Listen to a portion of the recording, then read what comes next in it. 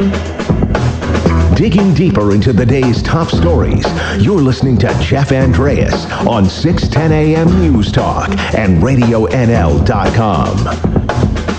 Welcome in to the Jeff Andreas Show here on Wednesday, October 16th. And as always, thank you so much for tuning in. I got a good show lined up today.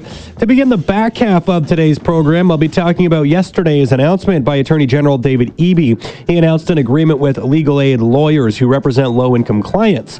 The 2.5-year deal with the Association of Legal Aid Lawyers and the Legal Aid Society will ensure better access to legal support and more stability for lawyers who have been giving services at below cost. So I'll be talking more about that with a local representative of the Association of Legal Aid Lawyers. I'll also be joined by a member of the Access to Legal Services Committee to help break down exactly what this deal means. To end off today's show, I will be joined by Terry Mooring, the president of the BC Teachers Federation. With the school year now in 6 weeks, 6 weeks since the beginning of the school year, the union is warning that hundreds of positions still remain unfilled. The BCTF and its employer continue to remain locked in tough contract negotiations and have been underway since the spring. So I'll be chatting a little bit more about that to end off today's show. But the first half of today's program is all about the homeless. This week marks Homelessness Action Week, raising awareness of the issue. In a short while, I'll be joined by the organizers of Camp Out to End Youth Homelessness. It's looking to raise $50,000 by camping out, raising pledges, and finding sponsors so that youth in our community can find a way home. That event will be happening on December 13th here in Kamloops, so stick around to get a few more details on that. But to begin today's show, and sticking with that theme, I will be talking about an event that is taking place today in Kamloops. It's called Project Connect. To talk about what it's all about, I'm joined now by one of the event's organizers, Ty Helgeson. Ty, thanks so much for coming on the show today. No worries. No worries, Jeff. Thanks for having me. No problem. So let's just start off by giving me a quick rundown of what Project Connect is all about. This is the third year from what I understand. So just tell me a little bit about this event and sort of why it's being put on. So actually, it's the 6th annual event hosted here in Kamloops during Homelessness Action Week.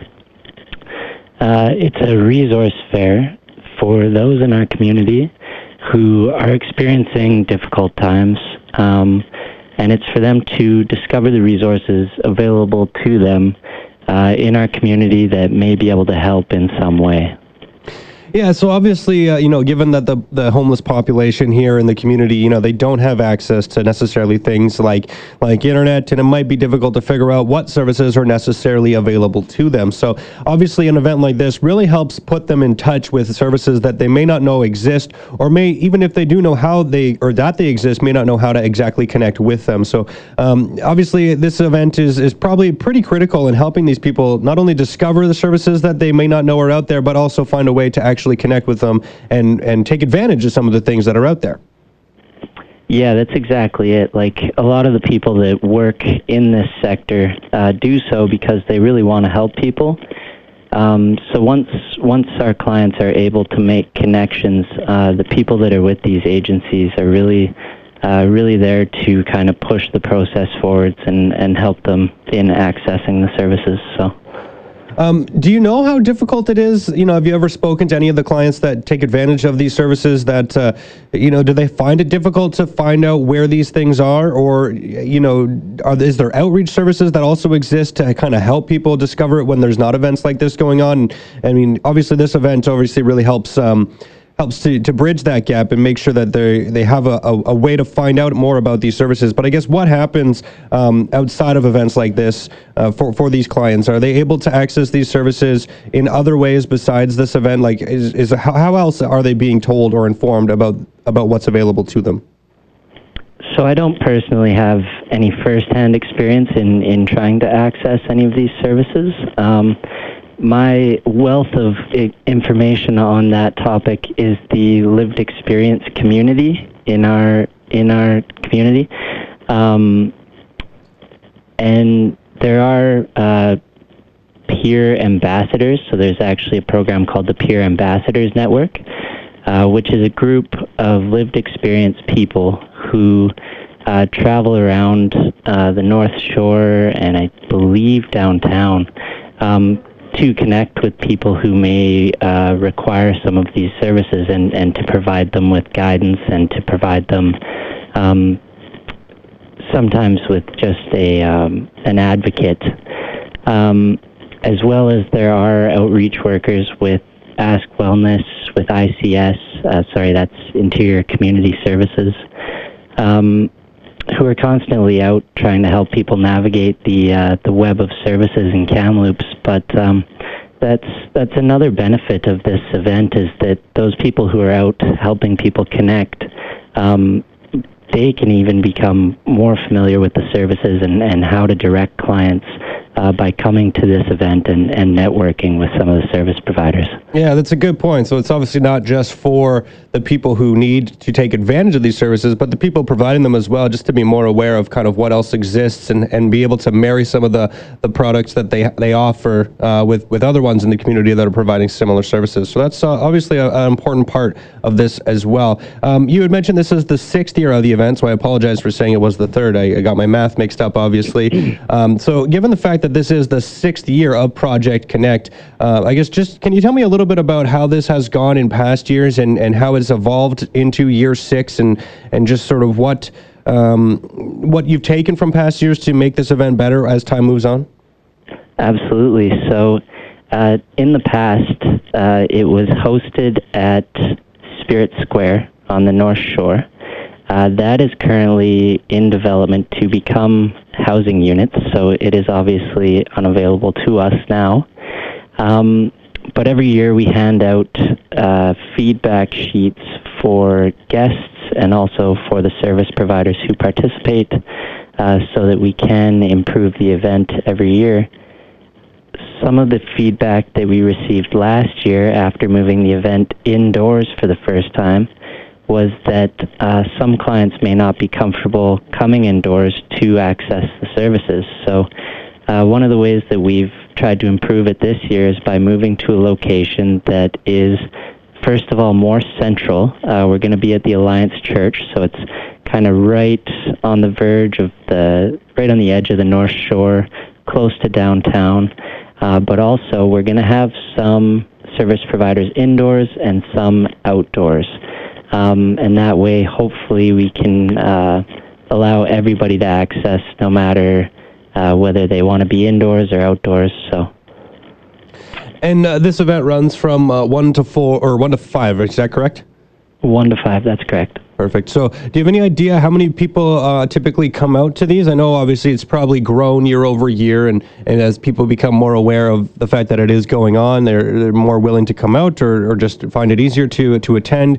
I guess just any idea how many people typically would come out, those seeking services, how many people who are seeking services would actually come out out to this event and sort of learn a little bit more? Do you have any idea what your numbers might look like? Yeah, so it is difficult to kind of count how many people access throughout the day, as there is a lot of kind of flow-through traffic, people just stopping by and don't really leave any trace of ever being there if there's no feedback sheet filled out or anything. But last year we did give away a gift card to every guest, and so we gave away 130 gift cards last year, so I would approximate we probably saw close to 150 guests, and we're hoping to see similar numbers again this year. Awesome. Well, Ty, I think that's pretty much all I had for questions for you. Anything else you want to throw on the table before I let you go? Just that the event is open to everyone today, 1 to 5 o'clock at the Alliance Church on the North Shore there, so feel free to swing by if you want to check it out. Awesome. Well, Ty, thank you so much for coming on the show today. I really appreciate it. You bet. Thanks for having me. Awesome. That was Ty Helgeson with the City of Kamloops talking about today's event, Project Connect. And of course, one more time, as he had just mentioned, anyone is welcome to head down to the Alliance Church this afternoon from 1 to 5 o'clock. Coming up after the break, I'll be chatting with Away Home Kamloops Society about its fundraiser Camp Out to end youth homelessness. So stick around. The voice of your community. Radio NL 610 AM News Talk and RadioNL.com. Here's Jeff Andreas. Welcome back to the Jeff Andreas Show here on this lovely Wednesday in Kamloops.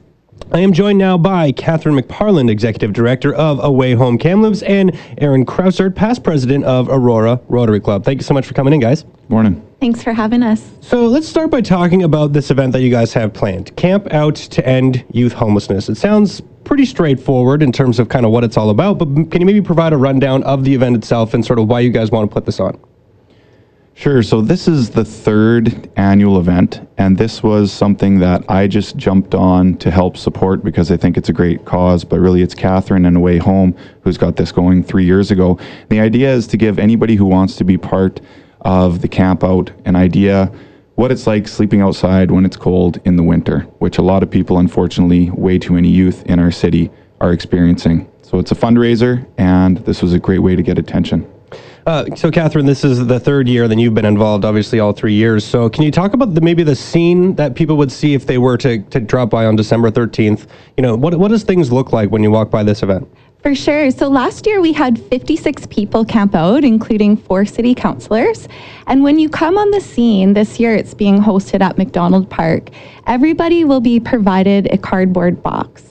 There's different propane fires throughout the park where people can gather, cook hot dogs, and have that sense of connection with community. We have all different types of people camping out, including young people that has lived experience of homelessness. And those conversations that are had across the fire can change your lives forever and really raise awareness of the realities of youth homelessness. And often it's not a choice. And the goal is $50,000, and that sounds a bit of a lucrative goal to me, just off the top of my head. But I mean, is that sort of indicative of maybe how crucial or big a problem youth homelessness is in our community? For sure. Last year we had 75 young people on our housing waiting list that we were unable to provide housing for. We have a really innovative housing program called the Kamloops Youth Housing First RAP Force. We have 15 organizations that get together bi-weekly, and we share information on the young people that are on the streets in order to provide the housing options they need and to provide wraparound support services that'll help them transcend the streets forever. So yeah, definitely some good work that's taking place. So for those who do want to get involved, help you guys achieve that goal of $50,000, how do they go about doing it? Do you have to be one to camp out? Or maybe this is a question for the Rotary Club as well. Like what should people do to help not only provide funding, but just to be involved in the event itself? The different thing that we're doing this year versus the last 2 years, if people go to Away Home Kamloops website, awayhomekamloops.com, they can sign up and be a camper. But the big thing that we've changed this year is we're going to invite everybody from the community who wants to be involved and even just come and have a burger and hear the stories, because there are youth who have been on the streets that actually share some of their stories there, and that's what's the most impactful thing, in my opinion. I'm blessed to be involved with a group of another 30 Rotarians that are community leaders that are like-minded and want to support Catherine and everything that Away Home is doing. But we want to get hundreds of people out, even if they're not all camping, so they can come to McDonald Park. Obviously, there's going to be enough space. We'll have microphones set up, people will share, and we'll have barbecues, and people can have a burger and just hear what it's all about. I want to really quickly touch on what Catherine said, the RAP Force, because this is something unique to Kamloops, and it's absolutely genius. If you imagine a young person walking into any of those 15 organizations, a First Nations person, a pregnant woman, young person who just moved here from out of town, who's a male, everybody has different needs. So if they walk into any of those 15 doors, they didn't walk into a wrong door. Those 15 organizations, the RAP Force, hence the name RAP Force, they're all very well connected and they communicate with each other so they can place that person with whatever supports they need. And this is something that Away Home started in Kamloops, and other cities across Canada are following that model, because when you hear the idea, you think, yeah, of course, that makes sense. They should all be connected, so if they go into a place that can't specifically help them, they're wrapped around with some support and put somewhere else. This is something that started here, and Canada is paying attention to it. It's a huge idea, and it's being executed very well by Away Home Kamloops. So just to follow that up then, I guess you had mentioned, Catherine, how severe the problem is here in Kamloops when it comes to youth homelessness. I mean, how difficult is it for some of these people to get out of the current situation that they're in, and how crucial are programs like the RAP service, and even just the fact that you're raising $50,000 to help these services exist? Just how important are these services to helping people get improve their lives, and how difficult can it be for people to go about getting off the street? Youth homelessness is a significant issue. We conducted the first youth homelessness count in all of Canada, and just last year we heard from 136 youth that said that they were without a home last year. We know that these young people may have not had prior experience of living independently. Maybe they're fleeing environments where they've been abused or experienced significant trauma, and they need the housing options and those supports that recreate family privilege for some of those kids who may have none. Many of the youth we serve have come through the foster care system, and they don't have those roots or community connections, and so the RAP Force really seeks to provide that for young people. We also create different housing options that meets the needs of youth where they're at. For example, we have Storks Landing for young moms that are pregnant so that they can keep their babies and prevent that next generation from experiencing homelessness. And when you're talking about a count too, I mean, is that something that can be quite difficult? Because I know when you look on the street, we don't necessarily see youth, a ton of them out there, in cardboard boxes in a park or whatnot. But that's not necessarily what youth homelessness looks like, right? They could be couch surfing. They could be, there's a number of different things that they could be doing. Maybe they're just sleeping somewhere different day to day. So how difficult was that count to do, and just, to get that accurate numbers, just to really learn just how severe the issue is? For sure. So we know that's a snapshot in a point in time of the minimal number of youth experiencing homelessness. We developed innovative methodology such as partnering with the school district and surveyed all grade 10 students and really looked upstream for those hidden experiences of homelessness. A lot of youth that we work with are couch surfing. They may be staying in hotels, temporary residences, and a lot of young girls experience something that we've coined as the term survival rape. And this is where young people are having to trade sexual favors in order to have a roof over their head. So definitely youth homelessness is a hidden issue, and one of the key purposes of the camp out is raising awareness and having the community stand in solidarity with these young people who are without a home. Oh man, that's a very difficult thing to hear, and just obviously it's something we need to be aware of in order to help fix and address, right? So I guess just looking ahead here at this event, and let's get back to the specific event here. What should people do to get involved? I know you kind of touched on it a little bit earlier, but obviously you're trying to raise $50,000. You're looking to get sponsors and participants. What should people do to make sure that they're a part of this? You can go to the Away Home Kamloops website, and you can also pledge different campers. You can see all the people that have signed up. Aaron Crossard is our key camper to date. There's also an opportunity for businesses to sign up for sponsorship, and we'll definitely recognize those businesses as champions in our community, as well as you can be a social media warrior and get the word out there. That's right. Just share or like the event, say that you're interested on the event, a camp out. It's just the Facebook event is Camp Out to End Youth Homelessness. And the other thing people can do would be simply come, have a burger. If you don't want to do the rest of the stuff, last year the most powerful story was somebody sharing that they were a business person in town and they thought, you see people outside begging for change outside the liquor store. This is Canada. Come on, get your work boots, get a job. Don't be a bum. People ignore mental illness. People ignore trauma and abuse. If you come and have a burger and get to actually know some of these people, it probably is going to personalize it, and it's going to change your viewpoint on what's actually going on out there. And then you won't just be someone who's uninformed, giving their opinion based on nothing. So come have a burger, October. That'd be pretty quick. December 13th, McDonald Park. It's going to be great. Help us end youth homelessness. Perfect. Well, Catherine, Aaron, thank you guys so much for coming in here today and sharing the stories. I think it's a really important issue, and hopefully we get a good crowd out on December 13th. Thanks for having us. You guys are awesome. Awesome. That was Catherine McParland, Executive Director of Away Home Kamloops, and Aaron Crossard, past President of Aurora Rotary Club. Coming up after the break, a new deal for legal aid lawyers in BC. I'll be talking more about that after this.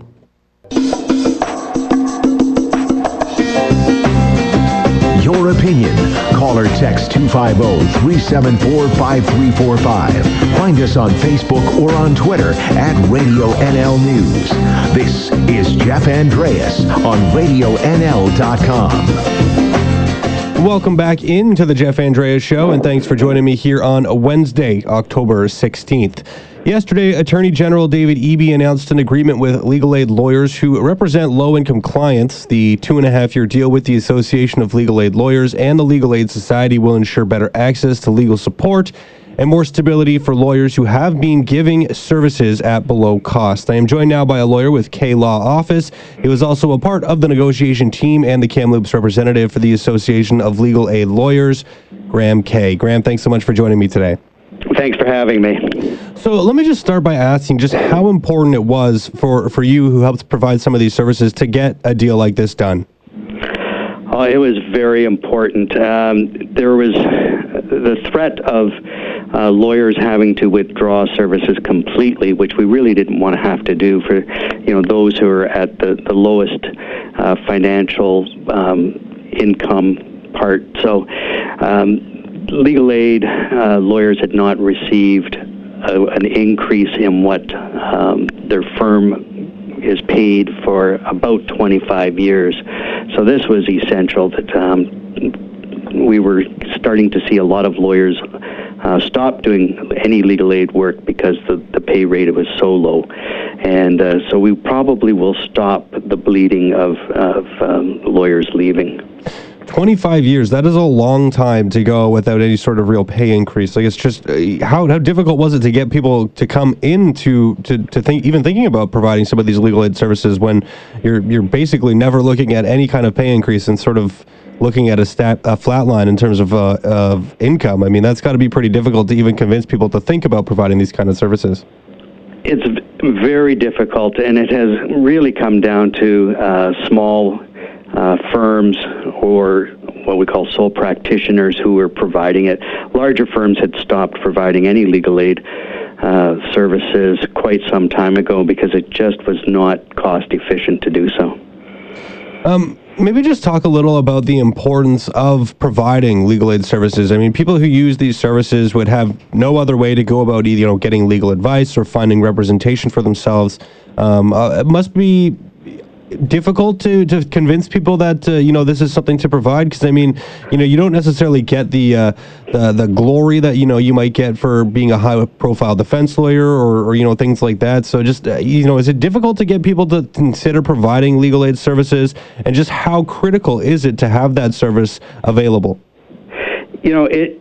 The public doesn't think much about it until you get an opportunity to talk to somebody one-on-one and explain to them, just who it is that we're representing. And these are the people who are on the margins for the most part. And many of them have several challenges, not just financial. And when you start to explain to the public that it is actually more cost efficient to provide these people with a lawyer than for them to represent themselves, the public begins to understand how essential it is. And that's one of the key components of the agreement, is really recognizing that the provision of legal aid in this province is an essential service. And do you have any issue convincing people that it is not the public, but actual lawyers, that it is a critical service to provide, just for them to actually offer it? Is that something that's difficult for the industry to see more lawyers getting involved in? Well, I think that for lawyers, there's lots of other more lucrative forms of practice. And, we're looking at sort of three main areas. We're looking at criminal law, family law, and immigration. And in Kamloops, we don't do any immigration under legal aid. We just don't have that population to service. So we're really dealing with family and criminal law. And there's just so many other opportunities for lawyers out there that legal aid is not necessarily front and center for them. Mm-hmm. You had also talked about, it's been 25 years since there was any sort of pay increase, and there was some concern that, these services might just not be offered anymore as a result of that, or withholding of service, if you will. I guess, what concern would that bring to the industry if legal aid service was to not be provided? I mean, you would mention that it's more cost efficient for lawyers to represent people than for them to represent themselves. So, I mean, if these services were withdrawn, I guess just what kind of spin-off or what reaction would that have within the legal services industry? What kinds of events would you see as a result of that? I mean, it would cause some chaos, I would think. Well, Well, it would cause a great deal of chaos. We estimate that if a person represents themselves in court, that you're looking at double to triple the amount of time to complete a matter than if they had had a lawyer. In family law in particular, that's an area where it's really essential that people have representation, because family law is fairly complex. You're looking at issues dealing with children, usually. So what we think of as custody and access and child support and spousal support.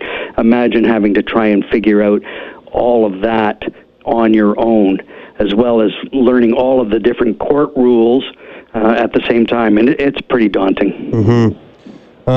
Grandma, I'll get you out of here on this one, I suppose. So you had mentioned that it had been about 25 years since there was a real change in compensation. And this deal, from what I understand, is only 2.5 years. So given that fact, I guess, is there any concern that, in 2.5 years you're going to have to restart this whole process again if it took this long to get this deal done in the first place? Is there any concern about what happens 2.5 years from now? Not at this point. I think that what we have done is we've come together. We have built a framework for going forward. I think that when you look at it at the overall agreement, which is actually 3 agreements, not just one, it is the building blocks for moving in a positive direction. All right. Well, hopefully that holds true and that positive direction continues to roll. Clearly, you've made it pretty clear here that this service is very important. So obviously, it's something that we want to see be made available to the public, because obviously that's something that they need. And if it's going to save us money, that's good too. So thanks so much for doing this with me, Graham. I really appreciate you taking the time. You're welcome. Anytime. That was Graham Kay, local member of the Association of Legal Aid Lawyers. And here now to continue this conversation is a member of the governing board of Benchers of the Law Society and member of the Access to Legal Services Committee, Jeff Campbell. Jeff, thanks so much for taking the time. Morning. So, Jeff, let me just start, from your perspective, how critical was it to get this deal done? I mean, what was the situation looking like for legal aid service had this deal not been reached? This was, in my view, this was a critical, historic agreement. The legal aid system in British Columbia has been underfunded for decades, and this goes back many years to 2002, where there were cuts of approximately 40%. And just to give you an idea of what that looked like, back in 2002, legal aid in BC covered about 47,000 cases a year, and that dropped to less than 30,000 cases a year. So it was a significant drop in the number of people and cases that legal aid covered. It closed about 85% of the legal aid offices around the province. And the legal aid tariff rate, which is the fees that are paid to lawyers, increased only once since 1991, and that was in 2006 when it increased by 10%. But just to give you a comparison, the average wages of British Columbians as a whole increased by 62% since that time.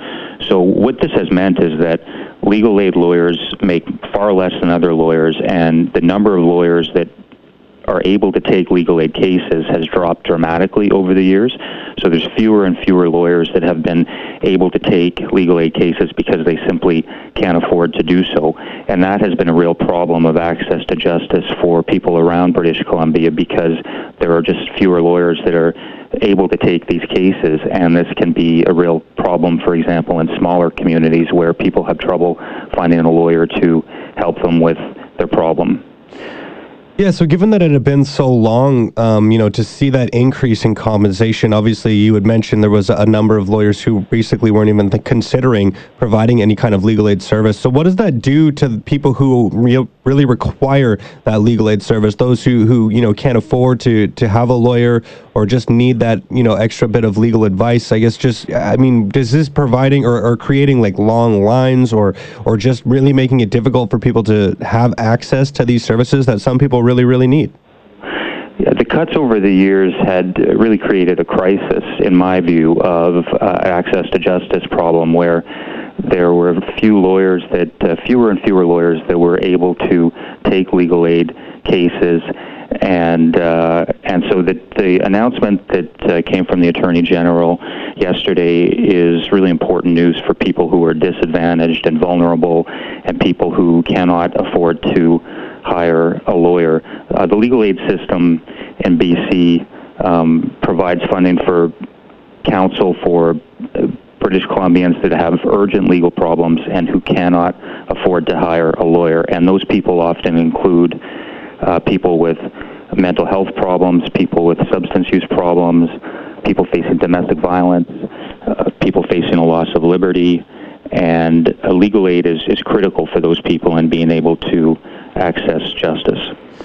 Do you think that, with this announcement that was made yesterday, that you will see more lawyers willing to take on legal aid work? And do you think that, that's something that, given the fact that, now it has been a change in compensation for the first time in quite some time, that it's at least something more people will consider?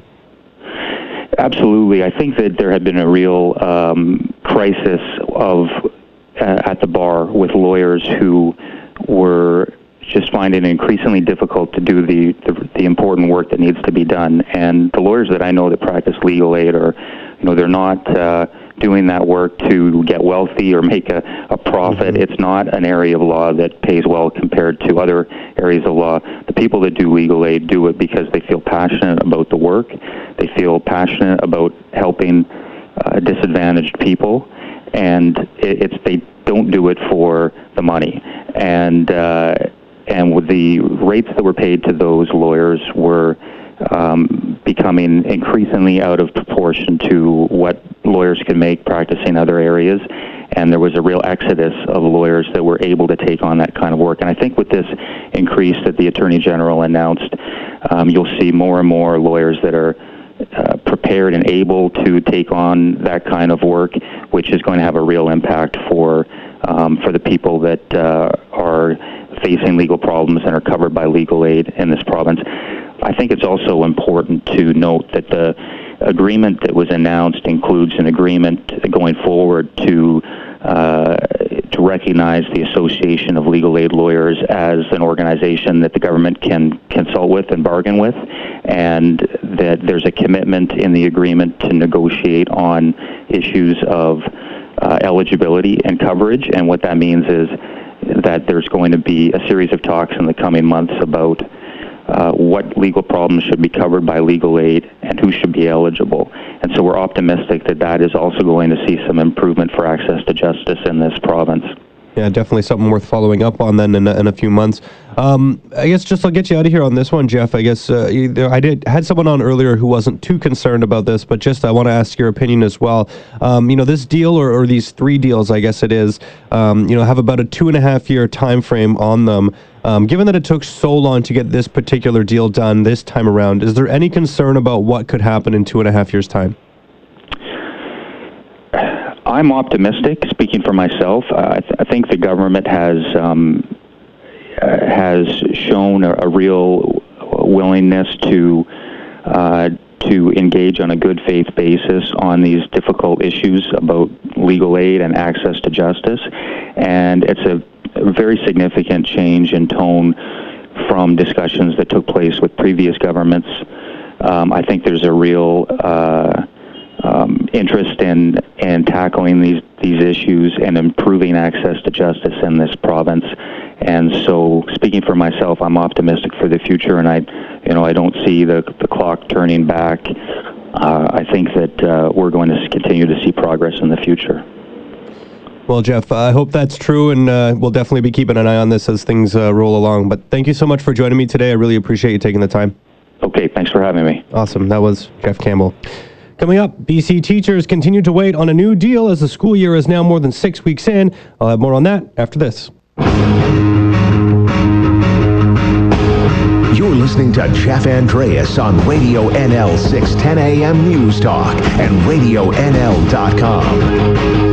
Welcome back in here on Wednesday, October 16th. The school year is now into week 7, and teachers in the province remain without a contract. The two sides have been in talks since the beginning of the year, with the last deal expiring at the end of June. There is a media blackout in terms of negotiations, but I am joined now by the president of the BC Teachers Federation to talk about the ongoing situation. Here now is Terry Mooring. Terry, thanks so much for joining me. Thanks, Jeff. Good to be here. So maybe just give me a quick rundown of how your members are feeling at this time. Is there a lot of frustration that a deal hasn't been reached yet? Well, I think our members knew this was going to be a bit of a complicated bargaining situation just because it's the first time we've been able to bargain our class size and composition language. So certainly we knew it wasn't going to be easy, and teacher bargaining in BC is never easy. But certainly, we're anticipating getting a deal, and a good deal for teachers.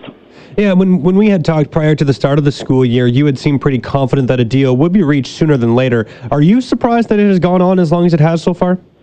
We were really hoping that we'd reach a deal before the start of the school year because we know the consequences when that doesn't happen. And so, certainly we were hoping that would happen. That wasn't the case. We're in a mediated process now, and that's fine. We're anticipating the mediator's report, and we'll go from there. Now, I guess, what are some of the consequences that come as a result of not having a deal? Like, I was reading yesterday that there's quite a few positions that remain unfilled as a result of not having a contract. So what can you tell me about the particular situation in terms of the number of unfilled positions and maybe some of the other spin-offs that come as a result of not having a deal done yet? Sure. Yeah, the teacher shortage really doesn't have anything to do with about not having a deal. We've had a teacher shortage for a while now, and it certainly is complicated by the fact that we're not able to attract teachers from other jurisdictions in Canada because of our low wages and high cost of living. So a negative consequence of that is that we have hundreds of uncertified teacher replacements working in our system. It is at an all-time high. It is mainly in the more rural and remote regions of our province, which makes it a geographical disparity for sure. What we see, though, in more metro areas and South Island areas are specialist teachers, so your counselors, learning support teachers, teacher librarians, get pulled from their jobs in order to fill in for classrooms because we don't have enough teachers teaching on call to replace teachers when they're away. And so that has a really negative consequence also of denying students those services when that happens. And that's sort of the regular course of action in a lot of districts because there isn't a district in the province that has enough teachers teaching on call right now to fill the needs consistently. But that's not... Oh, sorry, go ahead. Oh, so I'm just saying this is a very significant issue. It's been an issue for ever since our language was restored, and so it continues. But that, like you said, that's not necessarily directly a situation that's resulting from the fact that there is no contract. That's just sort of an ongoing thing that you guys have been dealing with. Yeah, and it's certainly not being improved, and we've asked, called on government to implement the 2017 task force recommendations. We participated in that task force with the other education partners, and there were a number of recommendations that came out of that that haven't been implemented. The government has increased the number of teacher education spaces and university teaching programs, which is really good and welcomed. Under the previous government, those the number of spaces had been cut, and so that was much needed, and so that will improve the situation, somewhat in the long term. But we have, short term problems to solve here, certainly with the teacher shortage. Are there any specific things that are resulting from not having a deal done, other than maybe a lack or a fall in morale amongst teachers by the fact that there is no deal done? But is there any other operational impacts that come as a result of that? Well, it just, puts a level of uncertainty in the system, as you said, for parents and families and teachers. And, that uncertainty certainly isn't good for anyone. But it's not contributing to, the teacher shortage or any of those other issues that are happening. But it certainly is something that needs to happen. We expect, to be able to negotiate, a fair deal for teachers. And again, we were certainly hoping that it would happen before this, but it hasn't, so we continue. Yeah. Any idea when the mediator's report's set to come? It should be in November, so that, we'll look forward to that. Okay, so definitely be keeping a close eye on that, and hopefully something gets figured out here soon. Thank you so much for joining me, Terry. I really appreciate you taking the time. Thanks a lot, Jeff. Awesome. That was Terry Mooring, president of the BC Teachers Federation. Well, that about wraps things up for me here today on Wednesday. I want to thank all my guests one more time for joining me, and of course, a big thank you to all of you for tuning in and listening. So thanks again, and remember, whether you join me here for a short while or a long while, just know I enjoyed our time while it lasted. I'll be back here tomorrow at 9.